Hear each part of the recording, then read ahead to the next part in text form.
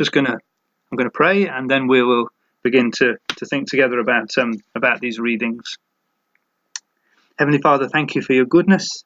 Thank you for your blessing. Thank you that you sustain us and strengthen us. And thank you that you call us to holiness of life.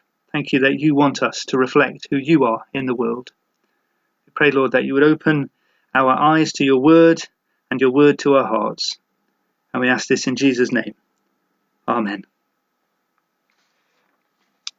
Just want to show you a couple of slides before we come off sharing the screen. As you will know, over the last few weeks, we've been looking at this Church of England initiative that they have asked all parishes to look at, called Living in Love and Faith, exploring questions of gender, sexuality, relationships and marriage. And over the last few weeks, we've been blessed by looking at what are called pastoral principles, if you like, helping us to see how to have this conversation. And we've had some wonderful talks. We've looked at addressing ignorance. Smee spoke on that. And we've also had acknowledging prejudice. Alison spoke on that.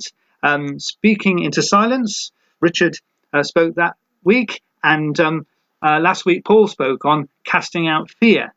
These are all sort of ways of having this debate, this discussion. And there are a couple more to look at. And this week, we're looking at the final one, which is admitting hypocrisy. So that's our theme for today, admitting hypocrisy. I'm just going to stop sharing there so that we are all together. And as I was thinking about this talk this week, I was wondering how I could, as it were, give an example of hypocrisy. And I even asked the family. We had a chat about it around the table. But of course, in the end, we didn't really need to think of an example, because we had one thrust into our consciousness, didn't we, this week, when Matt Hancock, the Health Secretary, was seen kissing and embracing a member of his staff, and everyone sort of immediately said, how can this man who's been telling us to keep apart for the last 18 months, how can he possibly stay in office, because he has broken the very same rules? Strange that as a nation we're kind of got to the point where we are more sort of concerned about somebody breaking social distancing rules than we might be breaking their marriage vows. But anyway, there was an example of hypocrisy, wasn't it? Of saying one thing and of doing another. And just in case anyone is thinking I'm trying to make a party political point, let's be honest, all our politicians do it. I can think of a very prominent Labour politician who extols the virtues of state education, and then when push came to shove, they sent their child to a private school. And it may not be so very long ago, you can remember the Liberal Democrats going around the country signing things to say that they would abolish tuition fees, and then the moment they got into power, they actually put them up. All our politicians do it. They say one thing and then they do another. And of course, it's not only our politicians, it is there in so many parts of our national life. People, I'm sure, will remember Jimmy Savile, who was, although an odd character, many people saw him as a champion of charitable causes. But then, in the end, as he was sort of unmasked, it was seen that he was using that front to abuse people. And of course, as soon as you begin to look at hypocrisy in other people, you begin that sort of creeping sense that it is there in all of us. If you sat my daughter Aisha down and asked her what it was like driving in the car with me, she would tell you about the way in which I chunter about the way people drive and park and generally behave in the roads around Spark Hill. But pretty much once or twice a day, I do exactly the things that I object to. And of course, when I do it, it's perfectly reasonable. It's all for a good reason.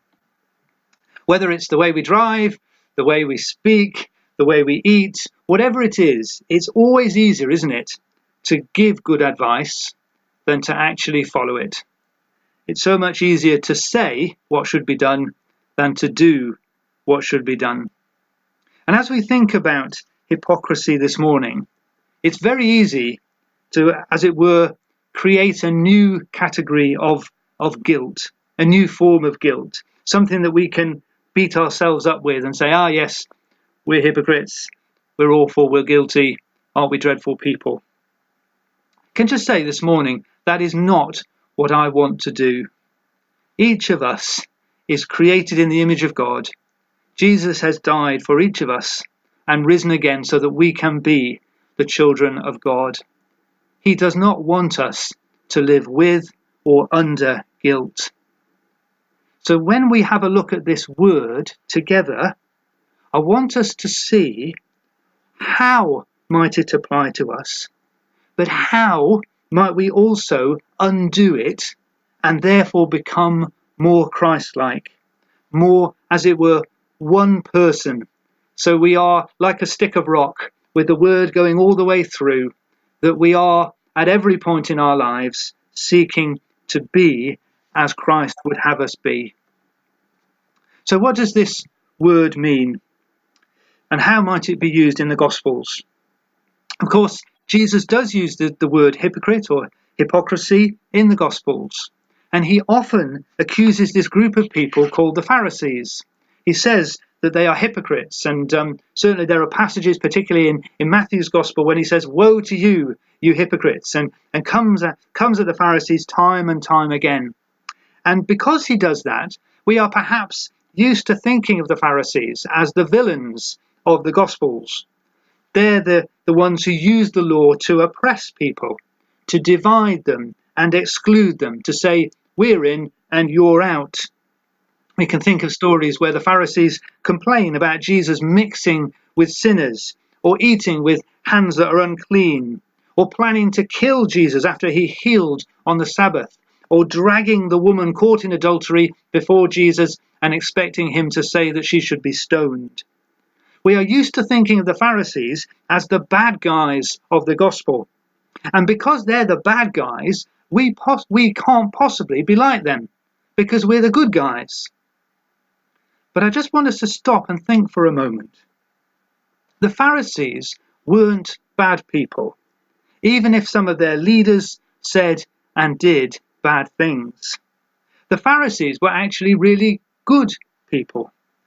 They loved God and they loved the law, and they tried to apply that word to every part of their lives, in every possible way and detail. They wanted to bring God's word right down into every part of their lives.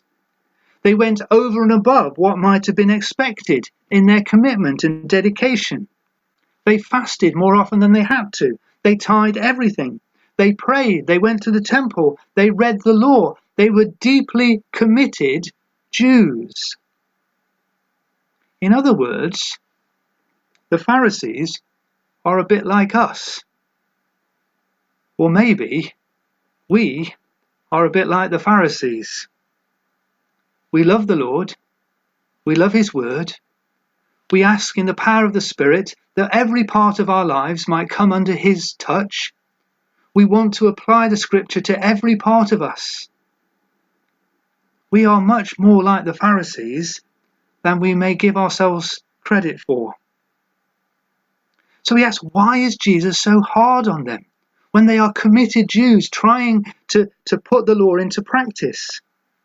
The reason that Jesus is so hard on them is because they appear to have become so absorbed in doing particular things in a particular way that they had forgotten what the law is really all about.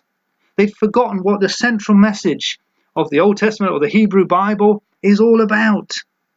So Jesus quotes to them time and time again the words from Hosea, "I desire mercy, not sacrifice, and the acknowledgement of God rather than burnt offerings."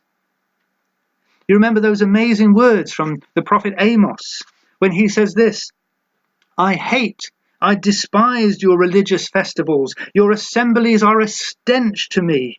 Even though you bring me grain offerings and burnt offerings, I will not accept them.